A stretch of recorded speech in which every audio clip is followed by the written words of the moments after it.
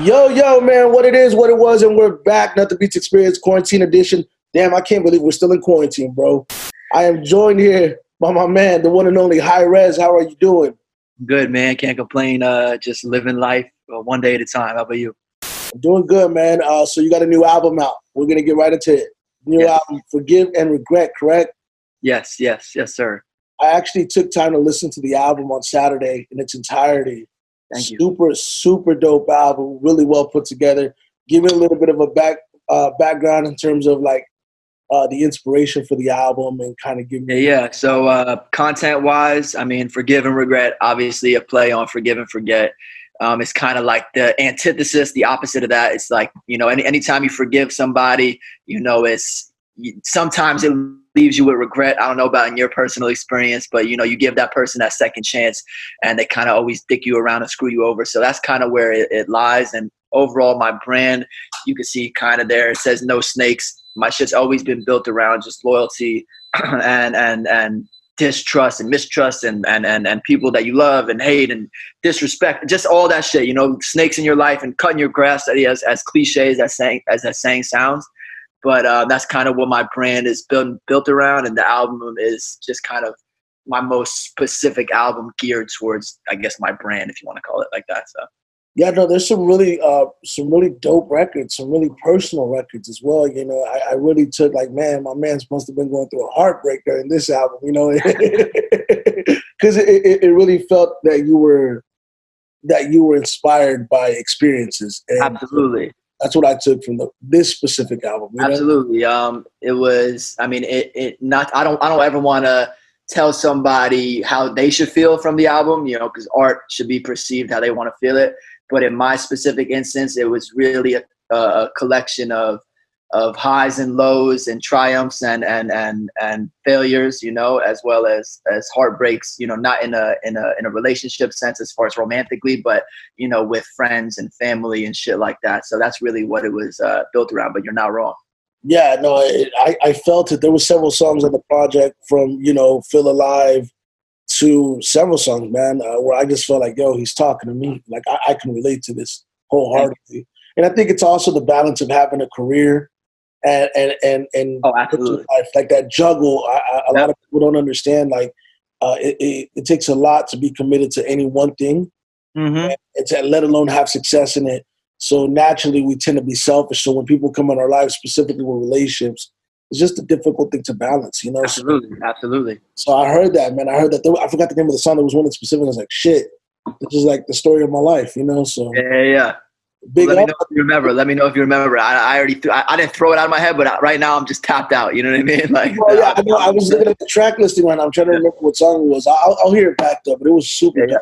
But I know you also have Ritz on the album. He's the only feature on the album. Yep. And, super dope song, man. That song's performing really well. How did that collab come about? Thank you, man. Your shit is dope too, Ritz. I checked your shit out. It was tight. The shit with Ritz, honestly, I just hit him up, man. I've been a fan of Strange for years. And I saw he went solo in the last few years. And, I know he got sober in the last year. And it just was inspiring to me from every angle. And I've been a fan of Ritz since, honestly, it was a specific day. I live in Orlando, then I lived in LA, then I'm back in Orlando. And you know an artist, Kasky, or no? You ever heard of Kasky? I know who Kasky is. So he used to put CDs on everybody's door. And this is like before streaming and everyone was still listening to CDs and shit. And there were CDs literally on every college kid's door. And my girlfriend went to UCF in Orlando. So I'm like, bumming around in every apartment, wherever she goes, I'm laying on the couches and doing whatever while she's in school and shit. And I get a CD on the door and I put it in and shit. And it's Kasky featuring Ritz. And it's like the hardest verse I ever fucking heard from anybody was this Ritz shit. And I'm like, I think I had heard the name from the tech shit, but that was like, I was like, what the fuck is this? I want to know more about this guy and just the way he was doing his thing. And all I did was reach out. He had heard about me. I obviously knew about him. And then the rest is history. We just made the record. Super dope record, man. Big ups to Ritz. He is a legend, man. You know what I'm saying? He's I don't want to say he's underrated. I think he gets his just due, but I don't think people know just how fucking dope he is. 100%. So let's talk about your career, your journey real quick, man. I first heard of you. Well, I've heard of you for a while, but Emilio Rojas really was pushing to do some stuff because obviously I have a company out here in Texas. I write a lot of tours for national acts. So he's like, yo, you got to get me and Rez out there. And I spoke to one of your people. Just timing, you know, it's all about timing. 100%. I was going to ask you, dude, now if we do any small rooms out in Texas, especially, I got a nice audience in every major city. So we could shut that shit down, bro. Yeah, for sure, man. It was just, but it wasn't even that. It was just timing, as in like what we have going on over here with venues. But anyways, so are you originally from Orlando? Is that where you? So I'm from New York. I'm from the Bronx. Then I moved to South Florida. Pretty much my whole life lived there. Then I moved up to Orlando. Then I moved out to LA for a few years. Now I'm back in Orlando. What would you say that you paid your most dues in terms of artistically? You know, were you part of a specific, not to say you were part of a quote unquote scene, but where would you say your career really started to flourish and manifest? What city were you in? Orlando for sure, as far as like getting out in the scene and doing things and doing shows or whatever. Sonically, I would say I pay homage to the East Coast, you know, in general, you know, whether it's Southern music or whether it's New York, you know, my initial sound. But LA really turned, they all played such a pivotal role, but LA gave me a career, you know, like I would say like New York and Florida kind of birthed me, but LA kind of, you know, gave me that push that I needed. You know, I would recommend anybody moving just anywhere, not even LA, to New York, to Texas, to Austin, to just getting out of their specific area for a few years, seeing some other shit, meeting some other people, and then bringing it back, bringing that money back home. You know, I'm not one of those guys that's like, you got to go to Hollywood to become famous. Nah, but I am all for getting out of your bubble, getting out of your comfort zone, meeting some people, shaking some hands, and then, you know, bringing that knowledge and money back, you know, where your roots really are. So.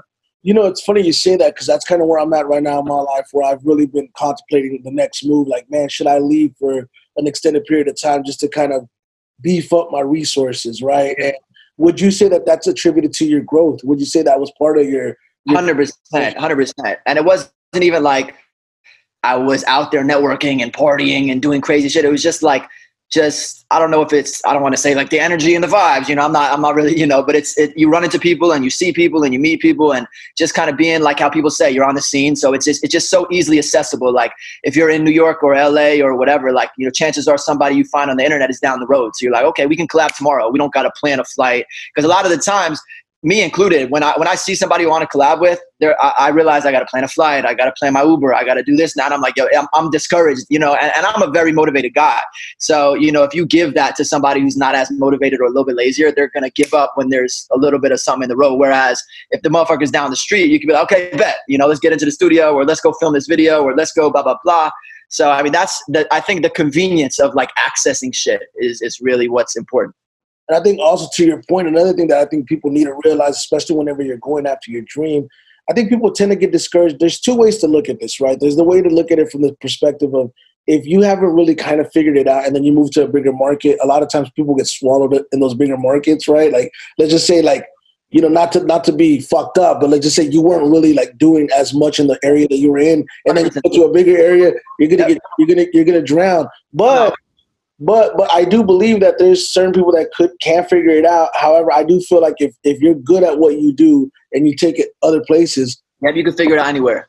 Yeah, you'll figure it out, man. Not only that, but I mean, you think about it. Like in my case, you know, in Texas, you know, Texas is such a big market. So you know, to be able to run dates, you know, in one of the biggest markets, specifically the number 4 and the number 5, the number 5 and number 6. Yeah. It's like shit. I could go to a top 4. And know how to run it because I've done it already. You know, you have the blueprint. Correct. So when did you start making music? Okay, let's kind of go back here. Let's go back. When did you start making music? When did you say, you know, this is what I want to do? And when did you actually make it a profession? So I've been making music as far as writing and rap battling and joking around and playing since I'm like 13, you know, 13. As far as even recording, you know, I bought like a $50 microphone, $30 microphone. From somewhere, Sam Ash, I don't remember, when I'm 13 years old, 8th grade. And as far as like really solidifying it and taking it full force, I'd say probably like 16, 17 years old. And for those, you know, 7, 8, I'm 26 now. For those like 7, 8 years of like just knowing I want to be a musician and an artist and just being an entrepreneur and being a philanthropist, whatever you want to call it, you know, it was 7 or 8 years of not even making $1. But then that 9th and 10th year that I'm in now, it's like, you know, I wish I could, you know, I didn't need to tell myself because I knew what I was going to do. But it's all those people that like, there's so many people in the world that wouldn't you know, rationalize that thought. It's like, hey, would you do something for no pay for 9 years? If that 10th year you could, I'm not a millionaire, but if that 10th year you could be fucking good, you could be solid, it will make up for those 9 years. 99.99% of people will be like, fuck no, how am I supposed to eat? You know what I mean? But you figure it out. Yeah, no, absolutely. So, man, so you're still young. So you know, I think as time goes on, you know, you learn to connect the dots. Were you always Hi-Rez though? Was that always your rap name, or were you? So I was when I was 13, I was Gutter Main. So you know that's not gonna work out for somebody that looks like me, right? Yeah. And it comes from my background, but it was a combination of Ace Gutter, which was Ace Hood, and Gucci Mane. So I was like Gutter Mane. I was like, these are, you know, I told you I come from I like the South shit, you know, this is my Florida roots. So I liked Atlanta, I liked Fort Lauderdale, Miami, I liked Texas, I liked all that rap, right? So I was like, okay, I'm Gutter Mane. And then I become 15, 16 years old, 15 years old. I'm high resolution now. And it was way too long to type on YouTube and shit. Back in the day, I don't know if you remember, but YouTube, if it was too long, it used to just be ... Like, it wouldn't show the whole shit. It wouldn't, you know, there was no character limits. It would just be high resolution. You didn't even know the song title unless you fucking hovered over it with the mouse. Yeah. So then now it just manifested into Hi-Rez somehow, and I don't know. But yeah, a couple names. No, that's dope. So, you know, it's funny that you mentioned YouTube now, and I want to get into YouTube. So obviously, this interview is going to premiere on YouTube. It's going to be on the YouTube channel. I've been building the YouTube channel now, let's just say since February. I started my full-fledged talk show. But it's interesting whenever you think about YouTube, because I feel that that's one of the things that popped to me on paper about you, is the fact that you have about, what, 2 million subscribers on your YouTube? About to hit 2 million. I'm pretty close to 2 million. Yeah, so like, you know, you're almost at 2 million subscribers. That's a big number to be at for an independent artist. Shit, that's a big number for major artists, you know, in today's climate. You know, how important would you say that YouTube's played a part in building your brand, and how important would you say YouTube is in general? And I'm going to backdoor it, but I want to know from your perspective. So, I mean, I started on YouTube, like when I said that 13, 14, 15, like I signed up for YouTube in 2010. So I've been on YouTube for a decade.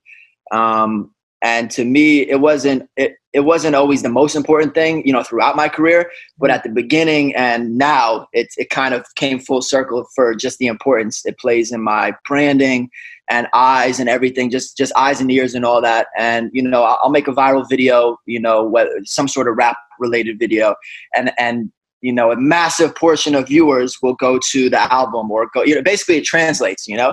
If it wasn't translating, I wouldn't do it. So that's like the key point. So it's like, you know, my end goal isn't to be some YouTube prankster. I love YouTube. I always want to be on YouTube, and I always want to entertain people and do content, but it's not to be like some skit prankster or whatever guy. But in the moment, you know, it's getting a lot of eyes and ears to what I love, which is obviously the music, the albums, the production, the comedy, the whatever else, you know. So I think it's very important. I don't know if it's super important for every artist in their career, but I do believe that everybody needs something that they just run with, you know, like perfect your strengths, not your weaknesses, right? Like my strength might be YouTube. My strength might be sound, you know, whatever it is. If yours is SoundCloud or yours is blah, blah, a lot of people love to run away from something and try to start building up other platforms. Instead, just run towards one, and eventually it just tips over and trickles down. How would you say you built your channel? I mean, you mentioned 10 years. I mean, that's a long time, but what would you say was the main thing or the turning point to kind of see that growth, that, yo, shit, I just landed this video and it got me 100,000 subscribers or whatever fucking number it is, you know? Yeah, 100%. When I was like 16, initially, I was putting out music on DatPiff like everybody else. Yeah. And the Call of Duty community and the gaming community, you know, these guys like FaZe Clan, I don't know if you know about them, but it's the esports world, you know, obviously it's a massive world. And all these kids were playing my music in their edits and their Call of Duty and Halo and Gears of War, everything, any sort of gaming related thing, my music was being played in it. So that kind of jump started my career at 16, 17 years old. I had a bunch of eyes and ears, right? But then beyond that, I started doing these pranks. I started rapping at McDonald's, my order, and it was like a minute and a half. Took a minute and a half to do, and then the video gets 100 million views, you know, some absurd number that I can't even comprehend. But then it just starts trickling down to the music, and then a few years later, I started doing these Uber pranks, and I'm pretending to be an Uber driver and rapping for people. And then a few years, you know, it just, I don't know, man. I was just talking to my girlfriend about it. I'm like a mad scientist in a sense of like, I drive myself nuts because I'm like, what the fuck do I do next? And I know I always figure it out. Yeah. Having this conversation with you, I'm like, okay, I figured that one out. I figured that one out, and I figured that one out. But it's like, I never know what the fuck I'm doing next. I have no plan. You know, I have an idea, but I have no plan, bro. You know what? That's funny because I feel the same way. I always tell people, I'm like, look, man, I know it may appear on paper that I'm a genius, but I promise you, I really don't know what I'm doing. We're just acting off of instinct because a lot of times for creatives, right? I consider myself a creative. Obviously, you're a creative. When we're not doing something, we're doing nothing. So we always have to find a way to do There's something. no in between. There's no in between. You're either doing something or you do nothing. It's simple. Correct. And so you got to find a way to make the needle move. And I think it's funny because let's kind of rewind with social media. You know, I shared the story. I ran an interview with this kid, Maj, who just signed a Def Jam, right? And he had a real interesting story about how he got on, right? So he just signed his deal at the beginning of this year. He's talking about he got discovered on YouTube, right? Because he was a gamer. Okay. It transitioned from being a gamer to doing reaction videos to doing music, but his subscription base had got so strong. So I was explaining to him, I go, it's so funny that when I was doing social media marketing before it was called social media marketing in the days and all that stuff, there was people that kind of like, because it was new, people would kind of like locally at least would make fun of it, you know, like, oh, you're just an internet. Course. Remember there was a point in time where I just said that. Sorry to cut you off. It's the quarantine is so hype to me because I'm witnessing major $1 million corporations doing what I've been doing. You know what I mean? It's like people that made fun of me for like, you're the internet kid. It's like I see all you fucking major artists sitting in your car with microphones and doing all this shit we're trying to do that I've been on. You feel me? Well, because, you know, it's funny because you got to remember, so when I got the internet, when I first had a computer in 2002, 2003, right, when my mom bought me my first fucking computer, I remember this is the future. I knew this where this was going. And the internet as a whole is still kind of in its infancy. It's still in its first 20, 25 years of existence. 100%. So it's like people are still like very new to it. And all these platforms are coming, but it's so funny because you're right to see people try to adapt because you see some of these older artists now trying to figure out some of these corporations. It's like, I think digital content as a whole and the way people consume stuff, and we go to YouTube in specific now, during the pandemic, you know, viewer consumption is at an all-time high. Absolutely. You see these commercials, these quarantine commercials for Burger King and McDonald's, and it's like, you know, you can come in and pick up Papa John's safely with a mask. Like, it's just, you know, they had to innovate, and obviously, like, that's a small example, but it's funny to see them doing Zoom commercials and shit. You know what I mean? Yeah, or I've seen a Zoom talk show, right? Like, what I'm doing right now with you, my production is no different than what fucking Jimmy Fallon is doing right now. Crazy. That's exactly it. Everyone has a fair chance and a fair opportunity in today's climate right now. Correct. But I would say that during that time, so, you know, because YouTube, and I think people fail to realize, it's still the #1 visited website in the world. Yeah. So to be a factor on that platform, I think is a really big deal. And I would just say, would you attribute it to the type of content that you were producing or the amount of content? Was it the quality over quantity, or was it a mixture of both? Yeah, it was definitely a mixture.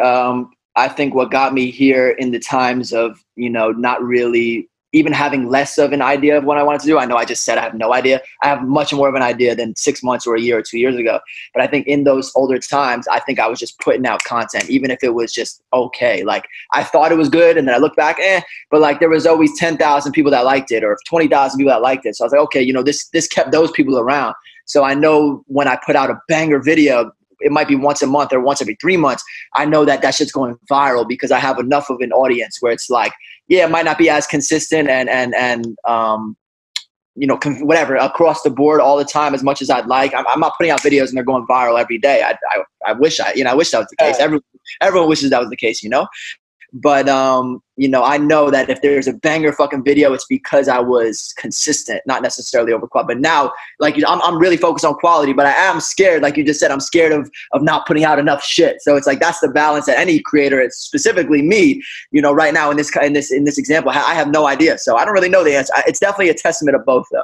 Yeah, because I think, you know, the good thing about not necessarily knowing is the fact that you have the ability to adapt.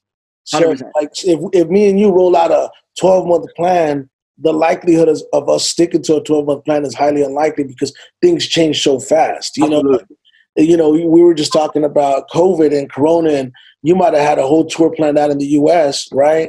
I had a Europe. I had a couple little regions in the U.S., but my Europe shit's gonna get pushed back for the third time now. So yeah, so I'm saying, like, you know, what do? Well, you adapt and you go, okay, well, I'm gonna release content in this way. Now let's go into music consumption. Now, how do you feel about the state of how music is consumed? You know, a few years ago. Oh, you going in and out again? Huh? What'd you say? You back? You were going in and out. You were going in and out again. I think you're back. Yeah, no, it's because I scooted back. My bad. But I was saying, in terms of music consumption, in your opinion, because you seem to have a really good idea and grasp on how music is consumed. Mm-hmm. You know, a few years ago, I was on a conference call with a few people that were, you know, just talking about Spotify and just music consumption as a whole. And they said, we no longer live in an album era. We live in a playlist era. Yep. And I always say that new promotion is the new promotion, right? Yeah, you know, you just drop the album and that's it. But would you say that, you know, you talk about being active and constantly releasing music. How important is it to, like, spread your releases or doing singles and kind of building? Yeah, so I mean, I you know, that kind of goes off what we just said, the quality over quantity and shit.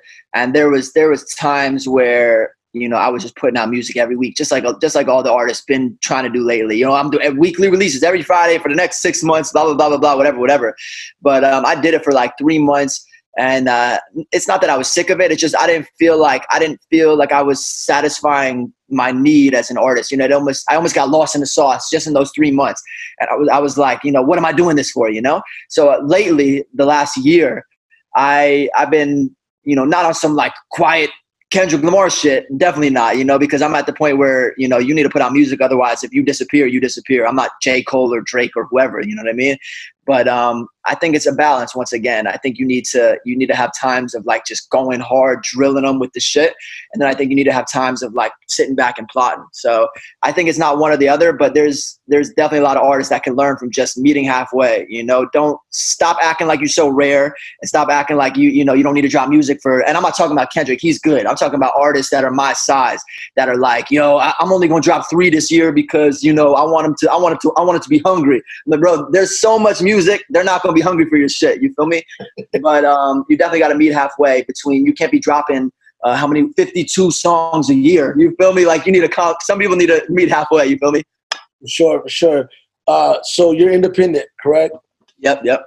So has that always been kind of the goal, to remain independent, just be a major independent, or? Nah. So when I was 20 years old, I was signed to a division under Sony, and this was right before, this is 6 years ago, so you know where the climate was at. This was right before streaming was major. I'm talking about within, like, I got signed, and then 12 months later, streaming popped off. So it was a very terrible time to get signed, because if you don't have album sales, that's all that they indicated it off of, was album sales, you know what I mean? So I put out my EP with Sony, and I got maybe a few thousand sales, which in today's climate, if you can get a few thousand actual sales and then streams, people are excited for that, you know what I mean? So I got a few thousand sales, I got dropped from the label, and then 12 months later, you know, I'm doing the full independent shit. I have no idea what's going on, because I dropped the project on Dat Piff when there was already streaming, and I didn't even know what was going on. I was like, what the fuck is going on right now? You know what I mean?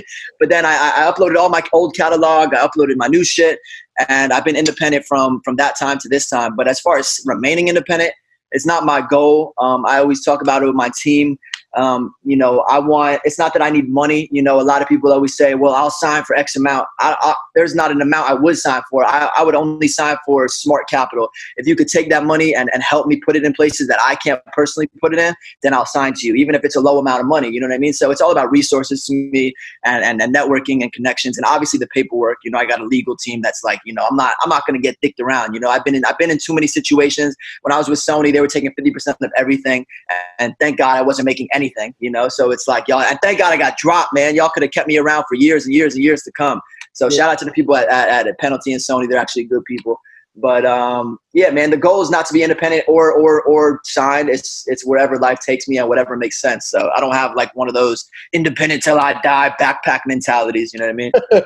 Have you got any situations that, you know, have arisen over the last? Yes, we have a lot over the last 6 months. We have a lot of people always reaching out, whether it's for distribution deals. You know how that shit goes. Everybody wants to be the next whatever it is. You know, SoundCloud's distributing now, and you got, you know, I have records through Empire, and what's the other one? 1 RPM. Every day, people are reaching out to try to, you know, get your catalog, your whole back catalog, and your new catalog. And so, I mean, I don't know. I haven't really entertained anything just because I feel like I'm in a good place as far as being independent right now. But I feel like when, you know, it's stamped right now, but when that record's there or that video's there or something's moving, I'm ready to take all the calls. I'm ready to entertain all the options. So. Well, I think, you know, you're gaining a lot of leverage by being able to, you know, produce the numbers that you're producing, to be able to establish your following, to be able to really just maneuver on your own, right? Not to mention, you talk about the DIY. You know, I was looking at the way you were rolling out this new album that you have out, which, by the way, make sure to get it now on all streaming platforms. It is available on Spotify, on Apple Music, and every other fucking digital platform you can think of. But you had the physical albums that you were actually printing and that you were selling. Yep. And people, you were autographing these, and then you were also doing like the stuff where you mentioned the fans in the credits, and you were doing like a personalized video. That to me is kind of the lost art of like the lost art of and really going to that next step. Yeah, the guerrilla marketing, bro. You and I both know that was it. That was the only way to do it. Standing outside shows and throwing the shows and handing out CDs and handing out flyers and opening up for anybody and everybody, even if they were trash. You know, people don't know that shit anymore. People don't even want to tour, bro. In 2020, they're happy there's a quarantine because they just want to put out music and not even leave their house. It's fucking weird, dude. No, you're right. I mean, I've noticed that over the years, there's been a lot of artists that I've either worked with or that I was part of their careers early on. And, you know, most of them don't want to tour, but it's a necessity to reach the people. And of course, you talk about guerrilla marketing. There's also a way to adapt in terms of like digital marketing, you know, and I'm a firm believer, and I want to get your perspective on this, that direct marketing will always be more effective than mass marketing. So 100%. One-on-one marketing is always going to be more efficient. And the way I always use the analogy of, it's like if you're playing football, if you throw a fucking Hail Mary, you're hoping somebody might catch it, right? You know, there's a chance they may or they may not. But if you do a straight play and you know exactly who you're running the play to and you're throwing it directly to somebody. That every time. Yep. Yeah, that's the equivalent. Like, this is like the equivalent to, like, you know, campaigning as a politician. You know, we go city to city, state to state, shake your fucking hand and kiss every baby to get one vote at a time. We do that to get one listener or to get one viewer or to get one person brought into the brand. Yep. I treat it like a mom and pop shop or a family owned restaurant. You know, it's like I know my 100 customers, and I really mean that. I know my 100 big fans that are like, they'll buy anything, they'll listen to everything, they'll comment on everything. And every day we just focus on keeping those, you know, it's not, I say 100, it's 500 or 1,000, whatever it is, but I focus on keeping those people happy every single time. And those kids are always telling their small group of friends, you know, it's like, yo, I just got my friends. So that 500 is turning into 1,000, that 1,000 is turning into 2,000. And I know, like, eventually it's going to be very, very tough to like maintain that, just like anything, you know, I wouldn't use the word sell out, but it's like, you know, you turn it from a small corporation into a franchise, right? So everybody could buy a Subway now or a McDonald's now. So it's like, you know, it's easy to treat it like that one location, but eventually the end goal is to be that big box office, Walmart, Amazon, you know, at least that's my goal.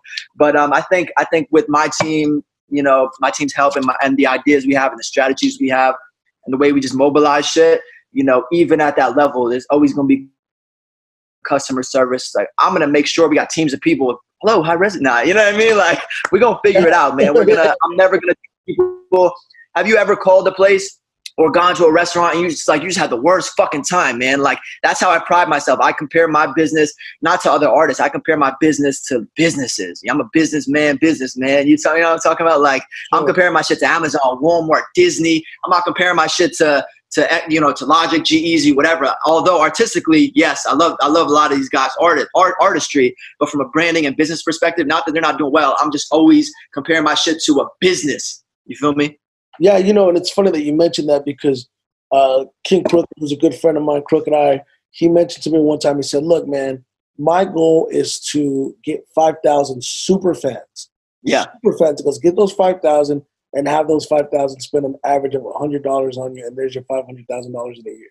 Easy, bro. 100%. I say the same thing shit with 100 and 1,000.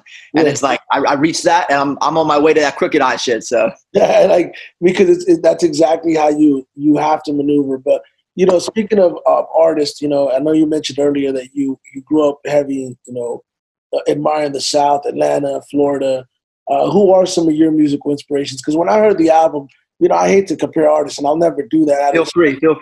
But, you know, people will, you know, I was in the car, and it's kind of, I'm listening to it, and I'm just kind of getting different vibes. And, you know, for me, it's like, and I'll tell you who I kind of heard in there, but who would you say are some of the artists that influenced you? Yeah. So, I mean, I don't know if this album specifically reflected it, but throughout my whole career, I mean, I grew up on East Coast shit too, Wu-Tang Clan. I grew up on KRS-One. I grew up on, obviously, Biggie, Pac, all those names. But as far as when I moved to the South, you know, I grew up on Outkast, and I love the Texas movement. Like, I got super, there was a whole stint where it was like, just Texas, just Paul Wall, just Mike Jones, just Slim Thug, you know, Lil White, all these guys, Nashville, all that whole shit was just this southern shit, not even Florida. It was just, I was diving into 3-6 and all that. So I really don't have any, aside from Pac, really don't have too much LA.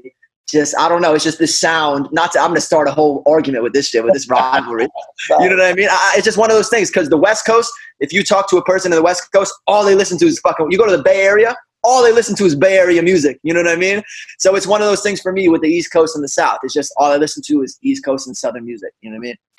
No, for sure. Yeah, definitely, man. Paul's a good friend of mine, but I don't know if y'all have connected yet, but I got to connect y'all too, man. That would be dope, man. I would love to. I already connected with Mike Jones, connected with Lil White, connected with a bunch of. I would love to connect with Paul Wall. Oh yeah, I gotta make that happen. That's one of my good partners right there. But hell yeah. But yeah, anyways, but man, yeah. So I heard the album, you know, and I think like naturally, you know, whether or not like it's not that you sound like anybody, because you don't really sound like anybody to me. Yeah. But I just feel like people are gonna have that sense of like, okay, this is like in that kind of G-Eazy Logic lane that you were mentioning earlier. I believe it or not, and this is gonna sound completely far left field, but when I was hearing the album, I was like, this shit felt like an 808s and Heartbreak album to me. You know? Hey, man. Kanye West, my favorite artist since I'm a kid. First album I ever bought, College Dropout. So, you know, that shit is near and dear to my heart. When somebody talks shit about Kanye West, I feel like I'm being personally attacked. You know what I mean? That's how the fuck I feel. Regardless of your political opinions, I don't give a fuck. I'm the type of guy that I know how to separate the art from the artist, assuming you're not like a pedophile or some crazy shit. I could definitely separate the art from the artist. I don't care what you believe in, what your religion in, I don't give a fuck. If I think your music is dope, then your music is dope. So to me, love Kanye West. I appreciate that. That's why I'm getting hype. I'm lighting up. You said 808s and Heartbreaks. Yeah, I'm getting hype. Because I'm looking at the theme of the album and I'm hearing the album back, and I don't ever listen. So sonically, obviously, I'm going to listen to it. I'm like, oh, okay, you know, I could hear these comparisons. I could hear the average listener, you know, hearing that, but the actual infrastructure of the album, that's the vibe I got. You know that? Thank you, man. Thank you. And as far as Logic and G-Eazy, I mean, I wouldn't say emulating, but I've been compared to these guys for 7-8 years. And when I was younger, you know, I'm 18 years old. I'm running away from any comparison just because you want to be you. You know, you're so egotistical. You're like, nah, I'm the next Hi-Rez. And then, you know, you get a little older. You're like, whoa, I'm being compared to $1 million businessmen. I'm like, this is pretty good. You know what I mean? Like, you start really thinking like a fucking businessman. And I'm like, yo, wait, if I could be a little bit of Logic and a little bit of G-Eazy and a little bit of whoever, you sprinkle this and sprinkle that, Eminem. I'm like, wow, that sounds like I have my own brand. You know what I mean? Like, so shit that I used to run away from, I'm totally for it. I think those guys are extremely talented, and I definitely emulate certain things production-wise, especially. Not necessarily. I always have my own flow, and I always have my own content because this is all I know. But as far as production, I absolutely will listen to the climate of what's going on with my peers. You know what I mean? You know what? It's funny you say that too, man, because I want you to, you know, like, I think that comes with experience and it comes with age, because for me, to your point, you know, for the most part, since I started in music, you know, more so towards 2009, 2010, I've been asked by artists over the years, national, indie, regional, to manage them. And I used to get so fucking offended when people would ask me to manage them. I'm like, bro, how are you going to ask me to manage you when I'm working on my own shit? But as I got older, it was like, hey, it's a level of respect that they have for you. 100%. Acumen. And I've been fortunate enough to have a lot of, like, you know, really, really good educated conversations with different people. and I'm reaching that point in my career where I'm more prepared to go into that than ever before. But Absolutely. I think it comes with age, and the name of the show is called Nothing Beats Experience. So on that note, what would you say is the one thing that you would advise anybody kind of grinding, going through what they're going through, building their brand, and also something that maybe you didn't know when you were younger that you realized as time went on in terms of just the experience is concerned? Yeah, absolutely. I mean, I think it's running towards whatever you're. So like somebody told me, I don't know the exact saying, I'm gonna botch it, but it was like you can't choose your clientele, you can't choose your audience. Your audience chooses you. You know what I mean? Do you think Walmart like turns away people that want to shop there? That's what I'm talking about. You know, same concept. So it's like if somebody's bumping my music, when I was 16, 17, I'm like, no, I want these 40-year-old hip hop heads, guys that really know what the fuck they're talking about. Because I wanted respect as a kid. I didn't want money. I didn't know what it was. I didn't know the difference. You know what I mean? I knew I had to eat and live and breathe off this. But at 16 years old, all I wanted to do was make money and get respect from my peers. And I felt like I had something to prove. But I got older, and like we talked about earlier, it's like the shit I got made fun of as a young kid. You're an internet kid. You're just a YouTube rapper. You're just a SoundCloud rap, blah, blah, blah. I'm like, wait a minute. All those things you're naming equals dollar signs.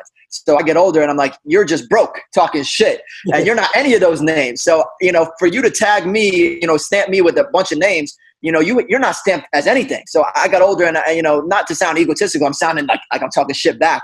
But I got older and I realized you don't need to talk shit back. If there's money to be made and people to listen and there's an audience to run to, it doesn't matter the demographic. If you wanted all 16-year-old black kids to listen to you, it's not going to happen. If you wanted 25-year-old white, it's not going to happen. Whoever's listening to your fucking music is who you got to gravitate and run towards. I'm not saying it don't expand and reach the masses, but in order to reach the masses, you got to please your current audience. You know what I mean? So, run towards the sound, run towards the production, run towards the branding that works, run towards the colors that work, run towards, as you see in the back, like every season, every 3, 4, 5 months, I have new color schemes, right? So it's like the album is like Hulk, right? It's like green and purple. Everything I'm gonna wear for the next 3 months is green and purple, right? And some people run with that forever. You see certain guys that like G-Eazy is a perfect example. He just wore a leather jacket and slicked his hair back for 10 years.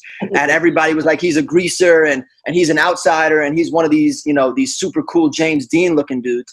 And it just worked, it just worked for him. And I think it's important, man. I think just as important as the music is the branding. And because, there's a lot of shitty guys out there that are so successful because their branding's cool, their color schemes are cool, the music's not even that good, but just they're selling you a lifestyle. So if you could attach good music with a good lifestyle, it's out of here. You'll never fall off. You'll be, longevity is the word. You'll be good till your grandkids will eat off your music if you have good music and good branding. I think that's the point to be made, man. Brand management, something that I've learned over the years, and, me and you speak the same language because I'm very much in the same agreement as you in terms of like constantly switching up the branding and just constantly like, making it new, making it fresh. Above all, look, man, the thing about it is like, and I always tell people in terms of like branding and marketing, right? The analogy is you can lead a horse to the water, but you can't make it drink it, right? Our job is simply to get the horse to the water, and if they drink it or not, fuck it, next horse. We keep on. There's always gonna be another horse and another lake. Yeah, we're gonna keep on bringing them in. But ultimately, that is the thing to be said, because in terms of like brand building, a lot of people, it surprises me how many national recording artists do this shit blindfolded. Like they go viral. They'll go viral and they don't even know what the fuck they're doing, and they go. And it's like, man, if you just did X, Y, Z, you could have this much more. You know what I mean? Like, bro, I say I have the same conversations in my behind closed doors and on camera, where it's that same concept, where it's like, yo, like I'm watching you miss and swing and miss from the sidelines, and I'm getting so mad for you because like I'll never pray on anyone's downfall. It's not in my DNA. So it's like, even if someone I don't like, has a record and is moving, and I'm sitting back and I'm like, oh my God, I almost want to reach out and help, but it's like people don't know that, they don't know that mentality that I have or that you have or certain people have, where it's just like you just want to see motherfuckers win. You know what I mean? Yeah, so I just reached out to somebody 2 days ago. I'm like, hey, I want to help you do brand management. Because, I'm right now, bro, on Facebook. And hold on, let me see if I can show you this, man. Like, I want to show you how many pages I run, bro. This is insane. Like, and a lot of people don't know that I do this shit. Okay, it's kind of scaled down, but I run about like 19 pages. Okay, yeah. Boys to 5'9's page, Slaughterhouse's page. Okay, so you running hella people's pages. Okay, and fucking Busy Boner, Bone Thugs and Harmony. Like, it's like, love Bone Thugs, man. That's fucking, like all these pages. But I mean, at one point, I had even more, right? And it's like, that's only one aspect. And it's like, the thing about it is like, I try to be real, like, selective of the content that I distribute to these people's pages. Of course. Because it's not really my page, but it's like you do. Yeah, you want to make sure it reflects their branding, and you're not going to post some left field bullshit just to make. Yeah, but it's like you do realize if I had free reigns and you just gave me just a little bit more creative on this, I promise you the needle could move. Facts, not facts. And I think it's a conversation that a lot of people don't understand. And going back to the internet being in its infancy, people still don't understand and comprehend or really grasp how much you can really do with what we have. Yeah, with nothing. Yeah. And at one point, it's the equivalent. We were the kids in the back of this class that, might have not been the most coolest or popular, talked the most, but now we're those are the people that study and observe, and they're the smartest ones, and now those are the ones that are. Yep, you hit that on the head, bro. That's exactly it. Yep.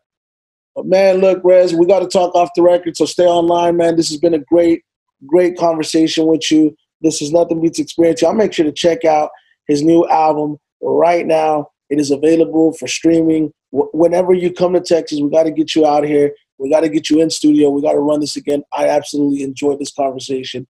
I think it's a piece of information that people need to know, because the thing is, people's fascination with buying books and going to master classes is they want to pay for best practices. They want to pay to learn from experiences. They want perspective. And anytime you have someone like yourself that's just openly being able to say that this is kind of what's worked for me, this is my perspective. Yep. Hey, man, that's free game, and we appreciate it, bro. You know what I'm saying? Absolutely, man. Thank you for having me. I appreciate it, man. It was a good conversation.